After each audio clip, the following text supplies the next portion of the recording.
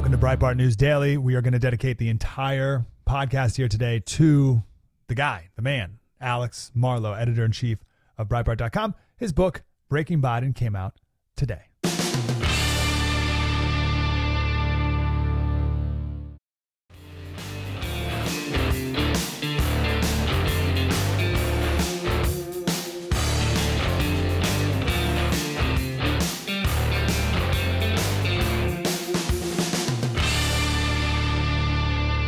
Alex, how are you doing, sir? I'm doing really great, Mike. Thank you for having me on. My first interview of the day. There will be many, many, many of these, and I'm thrilled to get warmed up with my favorite audience in all of radio. Beautiful. And year plus in the making. Finally, you can fully, completely talk about it, right? Or do we have to wait another day?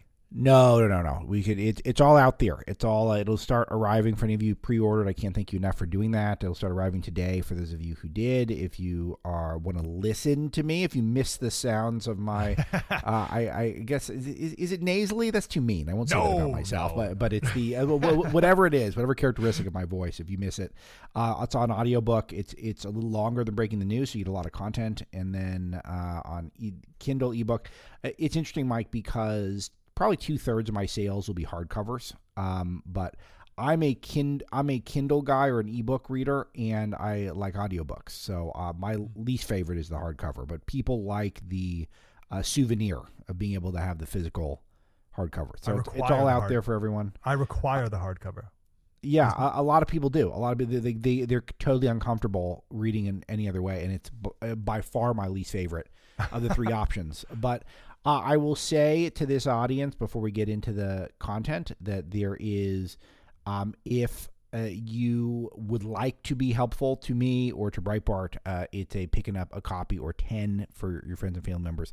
Helps immeasurably, because the better this does, the more I can keep doing this, and the more I have freedom to investigate and write the stuff that I think can change the world. And that's the second part, which is if everyone reads this book, the world will be different. It is. I don't have any expectations, Mike, of everyone reading this book, but if they did, Joe Biden will be retired. There's no way he will continue to be able to be president if everyone knows all the content of what he's done in his life and how many disasters he's caused, one after the next after the next. It's all in there. So those are two pretty good reasons to go out and get it. And I can't thank you and the whole audience enough for getting me off to a great start. Let's start with the start. So the very first written page, this would be page IX in the book. You come right out with, let me see what paragraph this is. Maybe paragraph 5 or so.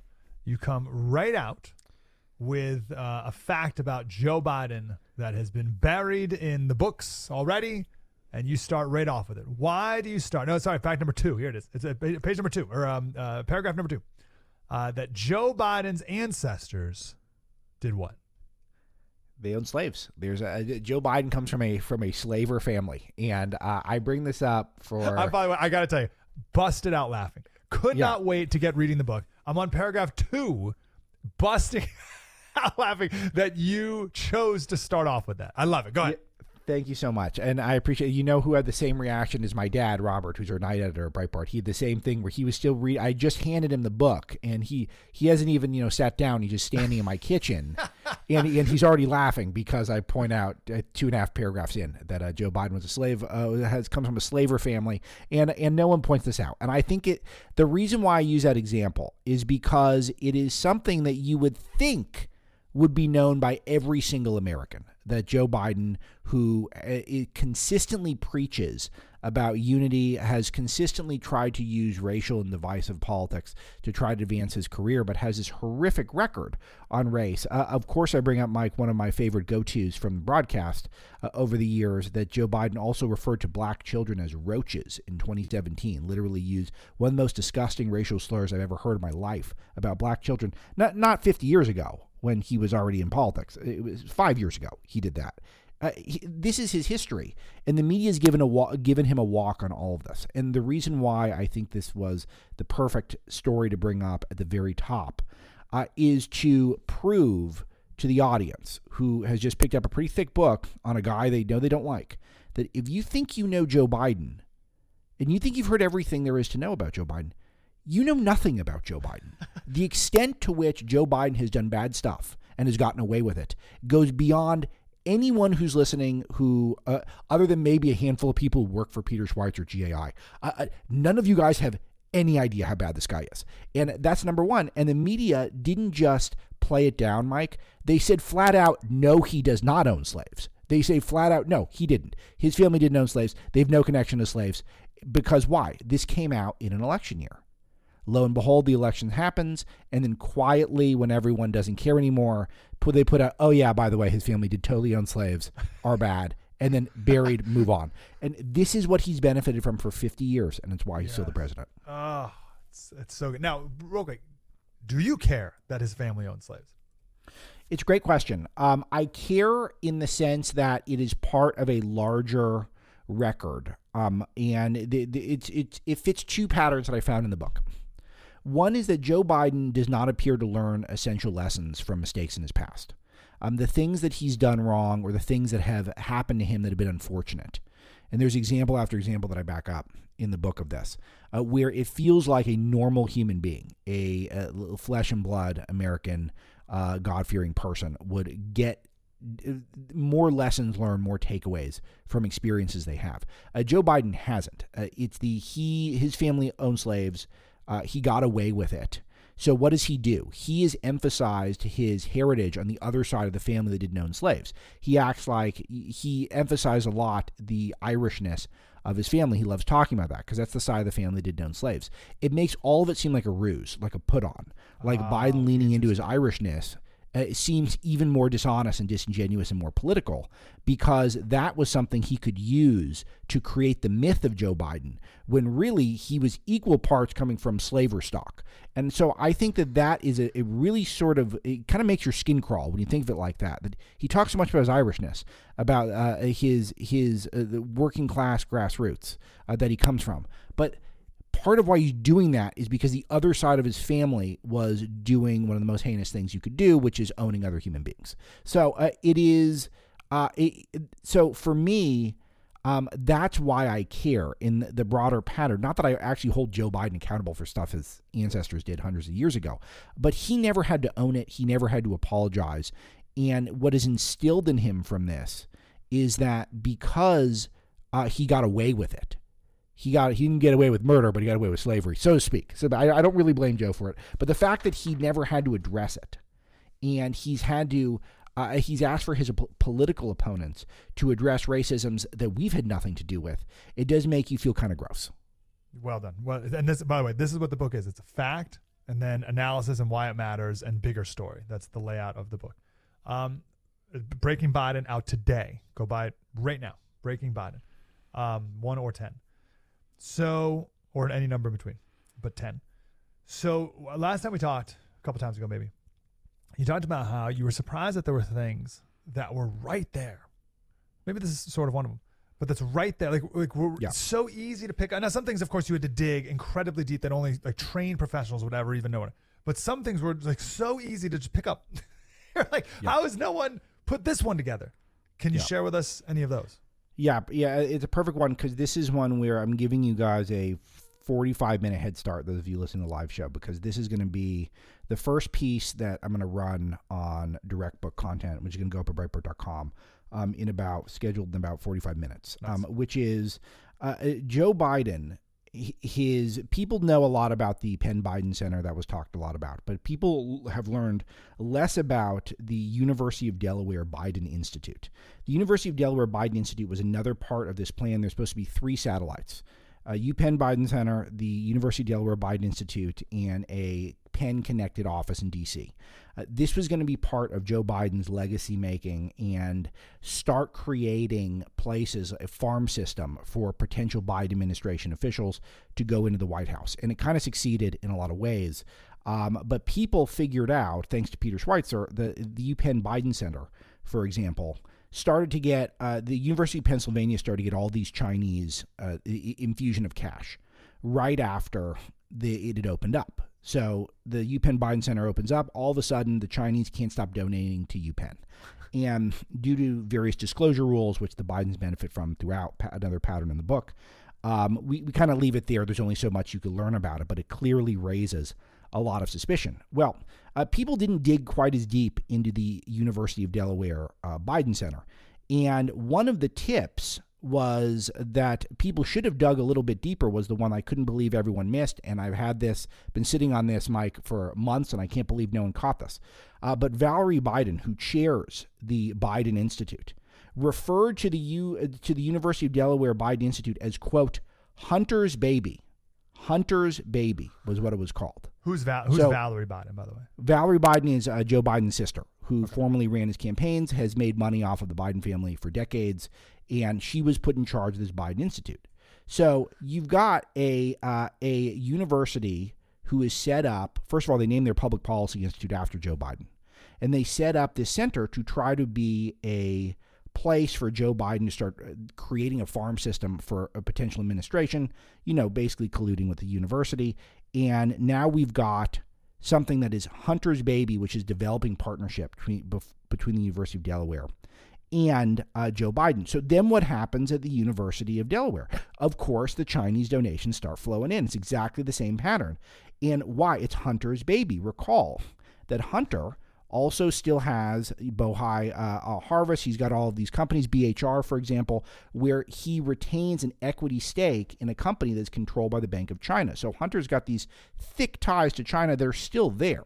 Recall also Hunter sold Rosemont Realty to a Chinese company, and he got cash. We know that he got at least a couple $100,000 out of it, but he retains stock. So he's got a stake in a company, a Chinese company. Hunter's ties to China are as thick as can be. So the University of Delaware Biden Institute, the guy who is running the University of Delaware, the guy who comes in, the president of the whole school, is a guy who's deeply tied to China, a guy named Dennis Asanis, and he comes up quite a bit in the article that people are going to read. But his ties to China aren't just China, it's Chinese military. So the guy who's running the University of Delaware who's incoming, wasn't even there yet, but he's plotting before he even gets there with Biden, this institute. He's a guy who has bagged cash bigly from China and with technologies, helping to develop technologies that aid the Chinese military.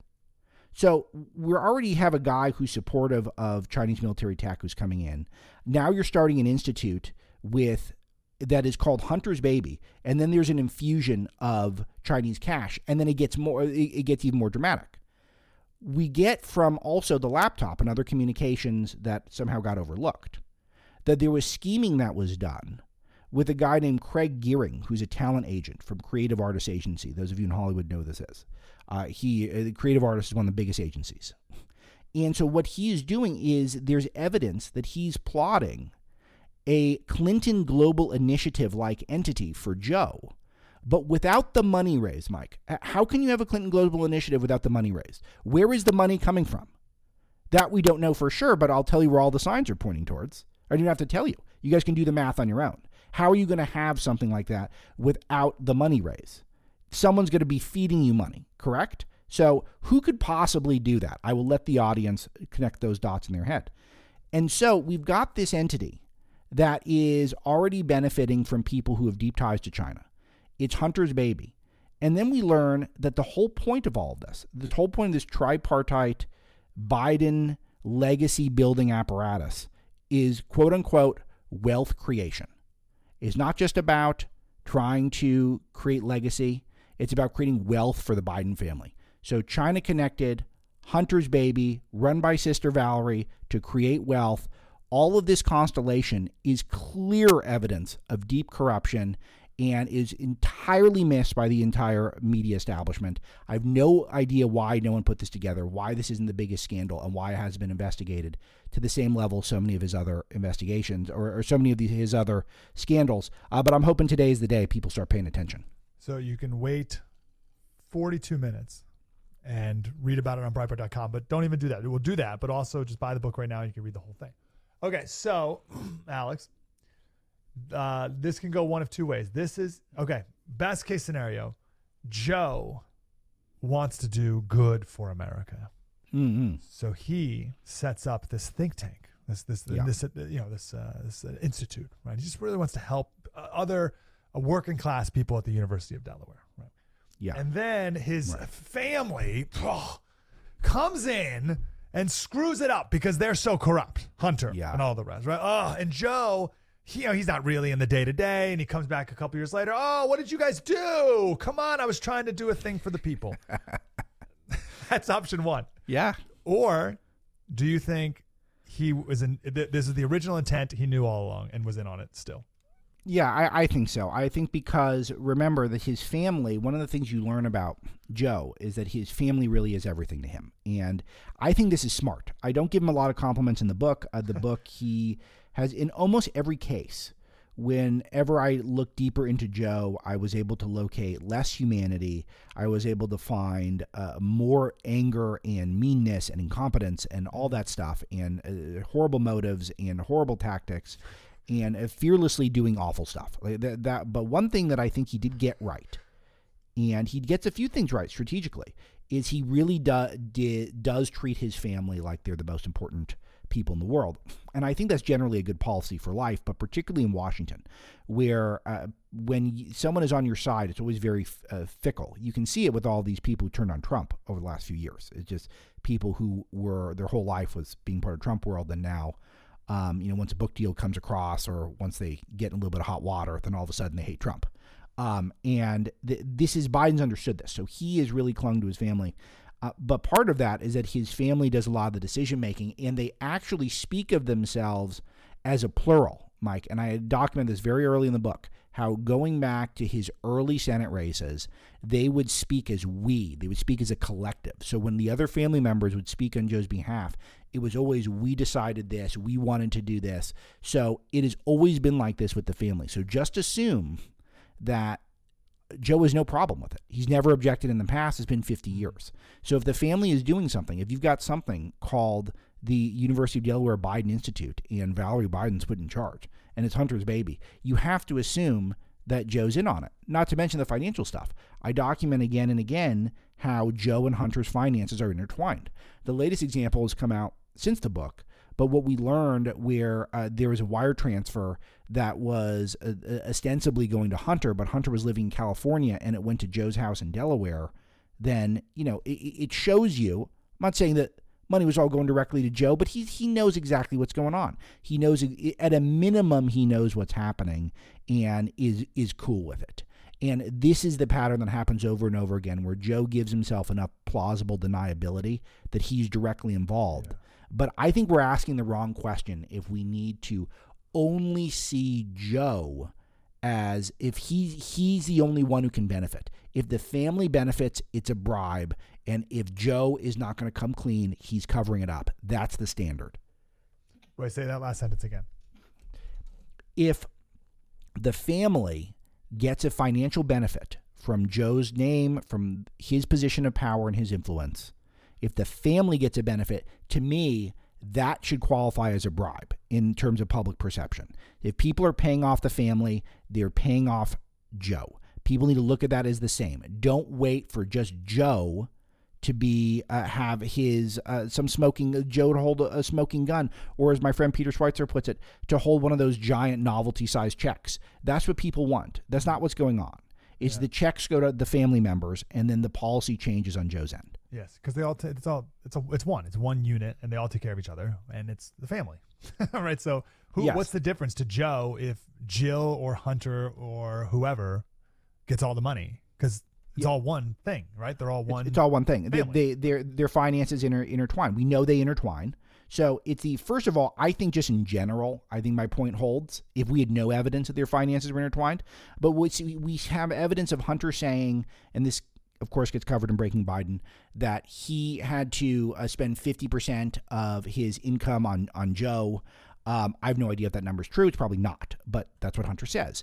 There is evidence that Joe was using this phone that was owned by Rosemont, which is one of Hunter's companies. Why is Joe using it? Why don't we have all the records for this? This is another stunning thing that we don't have. But we do know that Joe was using a phone paid for by Hunter.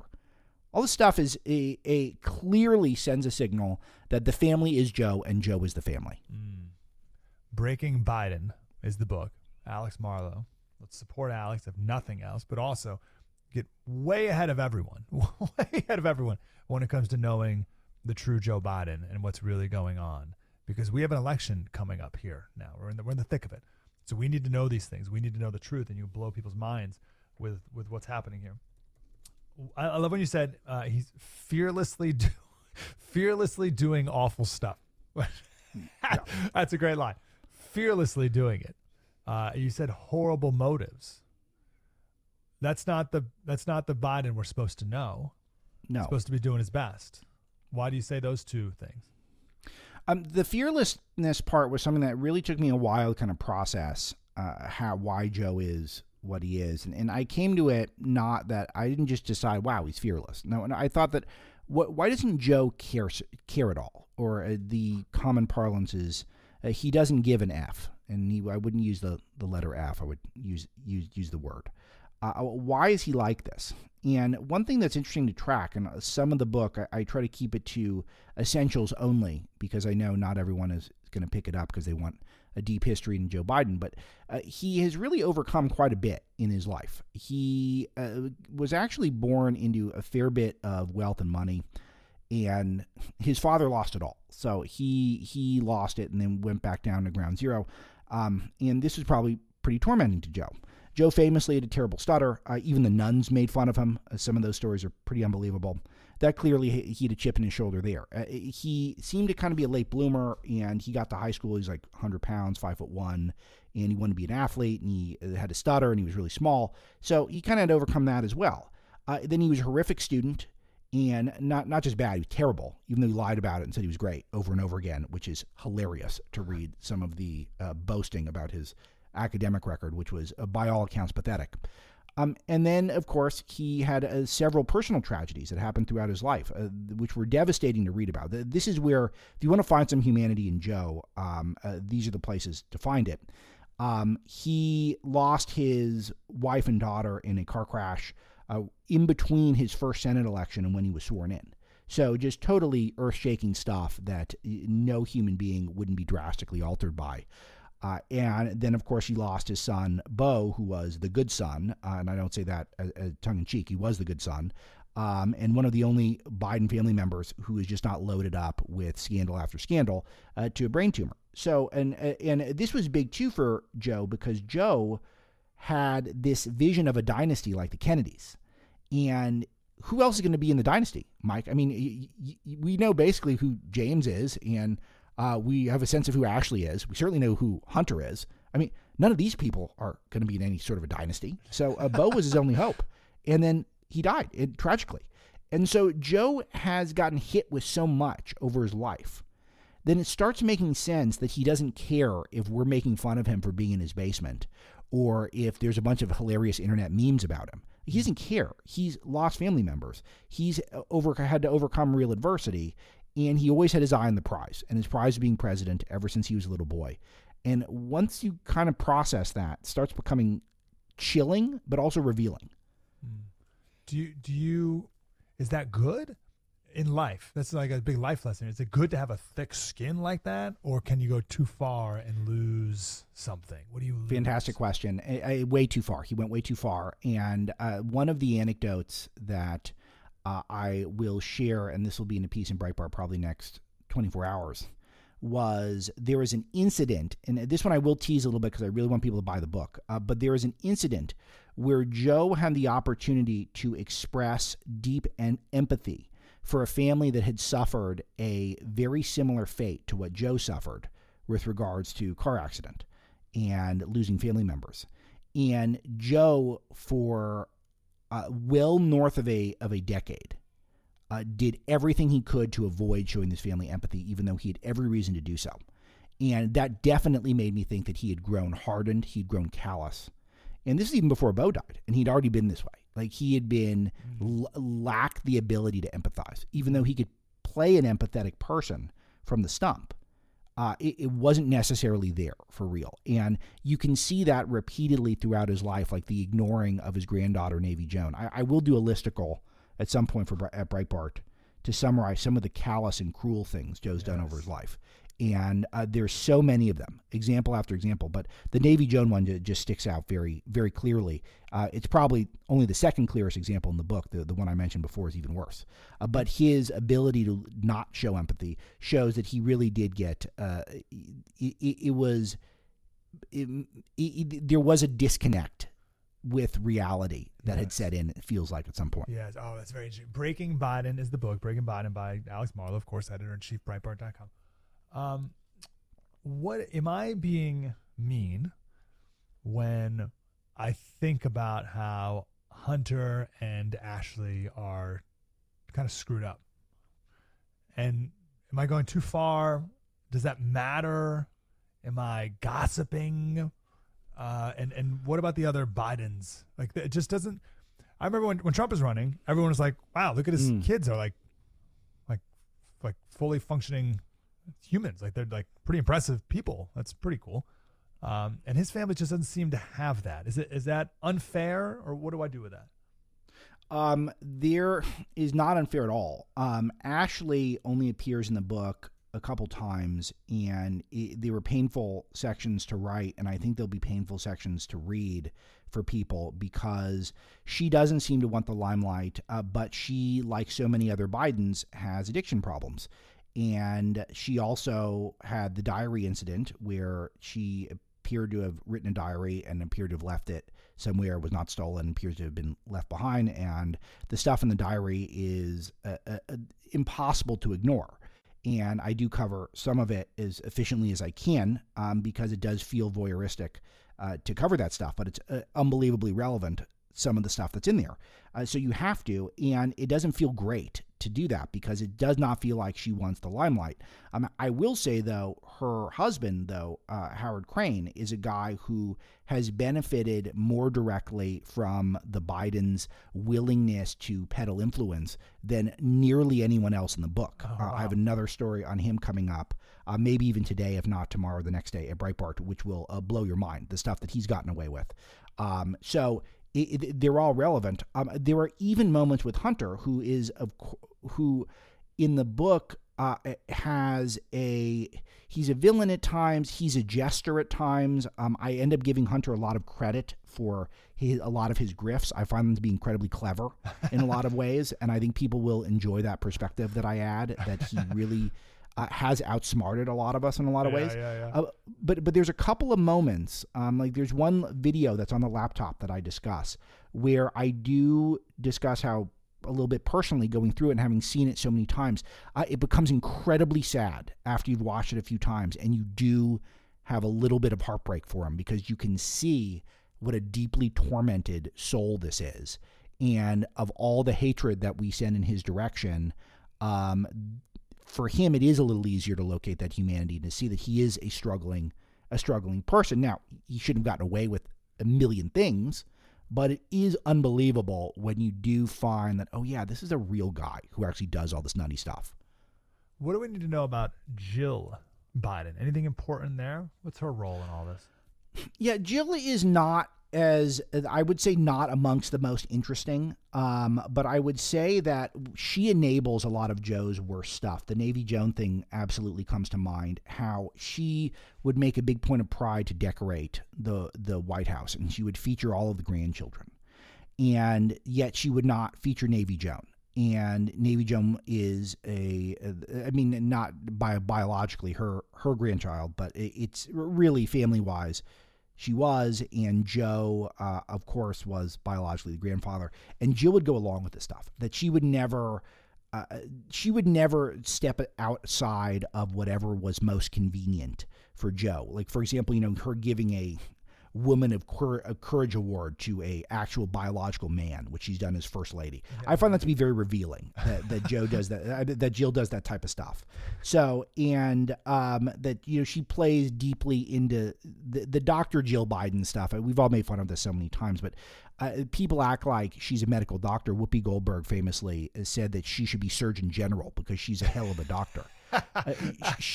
Mike, she doesn't have a PhD. She's an ED that she got in her 50s. Like, she can't be operating on anyone. So so she's a bit of a, she's a bit of just a face person. and is not overly relevant to a lot of the discussions. But she has been a force to encourage Joe to keep running, keep seeking power. So she certainly enjoyed that part of her life, I think, being a Mrs. Dr. Biden. Why did you include a whole chapter on Kamala? It's a great question. It was actually about 3 times as long in the first draft. Because when I started out writing the book, I was very confident that Joe was going to run again. Based on what I knew about him, based on what I speculated, even though he was so old, I came even before I had probably signed my deal to write the book, I started my research to see, does this make sense? Is this guy even going to run? Is he going to be alive? Is he going to be around? Is this thing going to be relevant? Is anyone going to care? And when I started to realize that he's wanted to be president since he was a boy, since before I could even get records. You start getting records, high school, college, you can start seeing some stuff. But this predates when I have any physical information about Joe, only stories that he was already talking about wanting to be president when he was a child. Now, he fibs a lot, so who knows how much he was serious. But it is, when you start seeing that stuff, you're thinking, okay, this guy's not going to give this up easily. He's not just some puppet that got someone propped a stake in the back of him and is now holding him up. That's not happening. He wanted to be president his whole life. So I said, okay, I think I can do this. I think this is going to happen. But I did hedge a little bit, and I did some pretty deep investigating into Kamala Harris. And it was really my first draft of the Kamala Harris chapter, which I refer to as the idea of Kamala Harris, because I talk about how she's a composite. She's the real composite. She's the real person who has been pieced together, cobbled together like a puzzle piece. Doesn't have a pure bone in her body. Was fascinating to learn about her and to what motivates her and how she's changed over the years to fit her ambitions. But ultimately, as it became clear that I guessed right that Joe was going to run, I kept whittling that chapter down.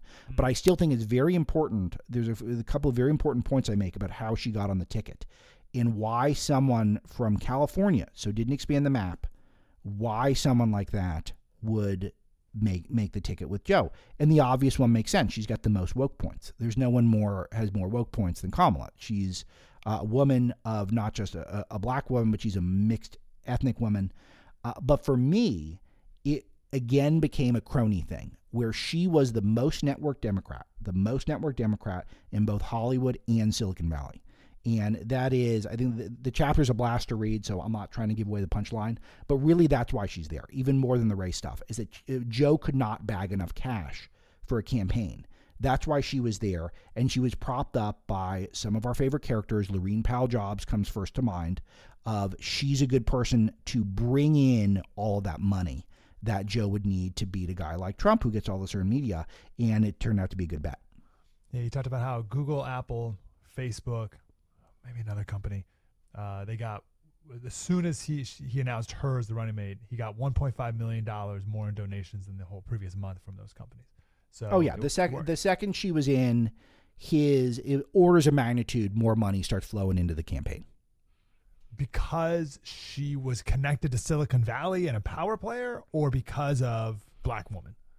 I think it's the former, and I think again that's the right question to ask, because everyone thinks they just diversity hire. Of course, it's diversity hire. But Joe can't stop doing diversity hires. He does it constantly. All the Democrats do, but it's deeper than that, because it was a signal that the most powerful entity in America that is rivaling the U.S. government, which is Silicon Valley, which there's many pieces of evidence in the book that suggests Silicon Valley is becoming every bit as powerful as Washington and is really pulling the strings in this country.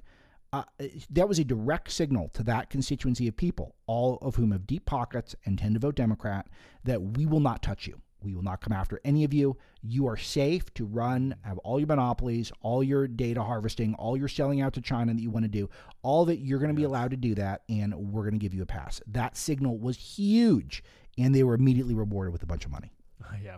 Alex Marlow, of course, Breaking Biden's, the book comes out today, so buy it right now, Breaking Biden. Do you think Joe regretted / do you have any insight into the decision of not running in 2016? No, I don't think so. I think he was probably still processing Beau's death, because again, this is one of those things where there is some humanity there. Very painful to have to read over and over again everyone's various versions of Joe dying while Beau dying while Joe was vice president. So I mean, one of the couple of only a handful of moments in the book you feel for the guy, and that's certainly one of them. And I do think that because of the machine that Hillary had built, Joe is not going to beat Hillary anyway. So I would be stunned if he regrets it at all. Last question for you, Alex. I'll let you get on to all your other interviews that you have today as we make this a bestseller, Breaking Biden. Is there any chapter you're looking at? I'm looking at the table of contents right now. Is there any chapter in particular that you look at, knowing the work you put into it, and it's so well, this book is very clear. Like, the most basic compliment you can give is the book is clear and succinct and logically laid out and easy to digest and flows perfectly. So it's like well crafted. So knowing the work that you, and only you know the full work, is there any chapter in particular you're most proud of? And you're like, oh yeah, chapter 10, man, that was so much work, and it wasn't good at first, but we made it proper. We finally could get out what I wanted to get out, or something like that. That's wow. It feels like I'm asking you asked me to choose which one's my favorite child, and it's just such a, I can't just say Master Marlow Jr. I can't just say that because that would be so cruel. That's a joke. That's a joke for all of you out there. That's a joke. But no, it is. I'll highlight. I'll cop out, and I'll offer three things. The first thing is the first portion of the book is mostly biographical, and I did not. It was radically different in early drafts because I thought, who in my audience wants to read about Joe's life? And I thought, so what I did is I kind of assumed the audience has some basic knowledge, and then sort of immediately dive into corruption and policy failure or stuff like that. And then we went back, and that was collectively my editor at Threshold at Simon & Schuster, and me and my agent. We talked about it, and we thought it didn't work. It was too dismissive, and it was not a smooth read. So it was incredibly difficult to try to summarize a guy who's been in public life for 80 years in 40, 50 pages. And I guess he's been in public life for 50 years, but it feels like 80 some days. And I think that I was able to do that in a way that was really entertaining and points in a few directions where the book goes when I get into more analysis of the policy and the corruption. So that was a big lift, a really huge lift, and I think it reads pretty smooth, and it was something that was really hard to pull that off because he just lived such a long life and a public life. There's pretty limited information about him because he's always hated the media. The reason why is a stunning story that you get to pretty early in the book. But summarize all that was a real challenge, and I do think sets up the rest of the book. And I think it's sort of fun to read, which is, I will tell you, people who hear me do interviews all week, they're not going to hear me talk a lot about how I actually think the book is really fun and enjoyable. I don't think people are going to buy a book about Joe Biden because they want to have fun. I think they're going to buy it to see what to get outraged about. Yeah. So I'm going to be leaning into that more for the marketing. But I think you are going to have fun reading some of this stuff because some of it is so outrageous and hilarious. And I think I do a good job curating it. But in terms of parts of the book that I think are really different, that I think that we should come back and do interviews on both of these when you have time. But two big ones that are totally unexpected, I think. I put two huge, colossal national failures on Joe and Joe alone, pretty much. One is the Ukraine war.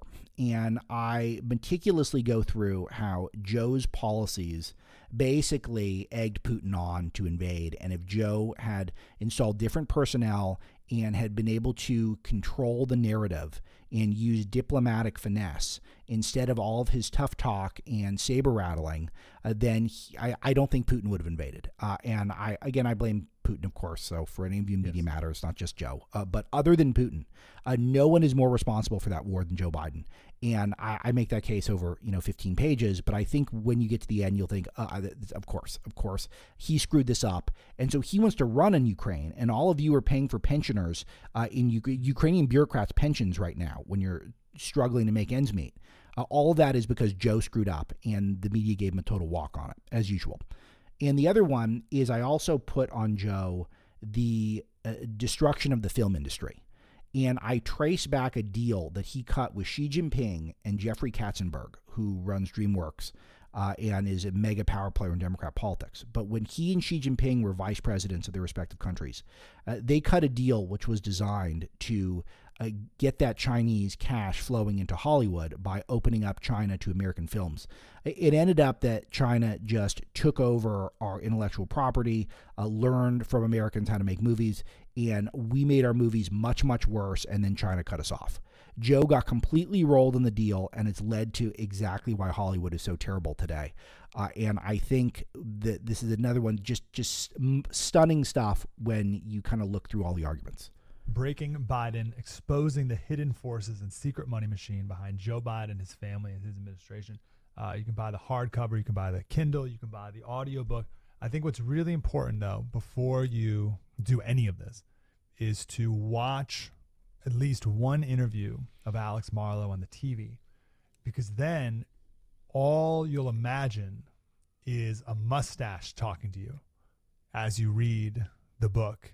Because I think, Alex, if I'm not mistaken, about 6 months ago, you told me you were going to shave the mustache before your media tour. It really feels like you've really committed to it even harder now, which I'm thrilled with, by the way. I don't think your wife is. No, she's not. I've committed that Thanksgiving it's going to go, at least temporarily. It can always grow back. No. I thought it was last Thanksgiving. No, I was like, it was months ago. You said you were going to get rid of it before the media tour. Yeah, no? Did I say that? No, I thought so. I don't know. I'm kind of attached to it now. I did see when I was on when they allowed me on Fox for 4.5 minutes of the weekend, which I was shocked and surprised by, thanks to Maria, who's pretty awesome. If people who have not watched the clip, it is, you got to watch it once, but then watch it again on mute because you'll probably just be staring at the mustache. That's it. The whole time.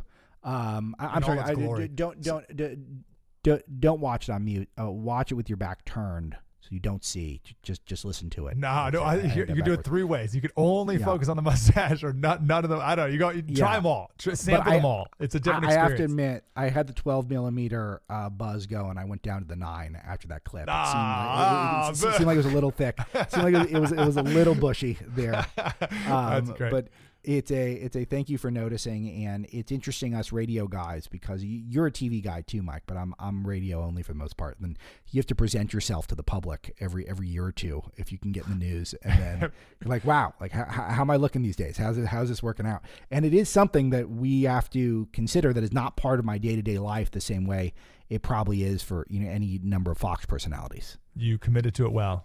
I'm glad you did it. Breaking Biden, Alex Marlow. Go buy it now. Thanks, Alex. Thanks, Mike. Appreciate you. Mike Slater, Breitbart News Daily. Spread the word.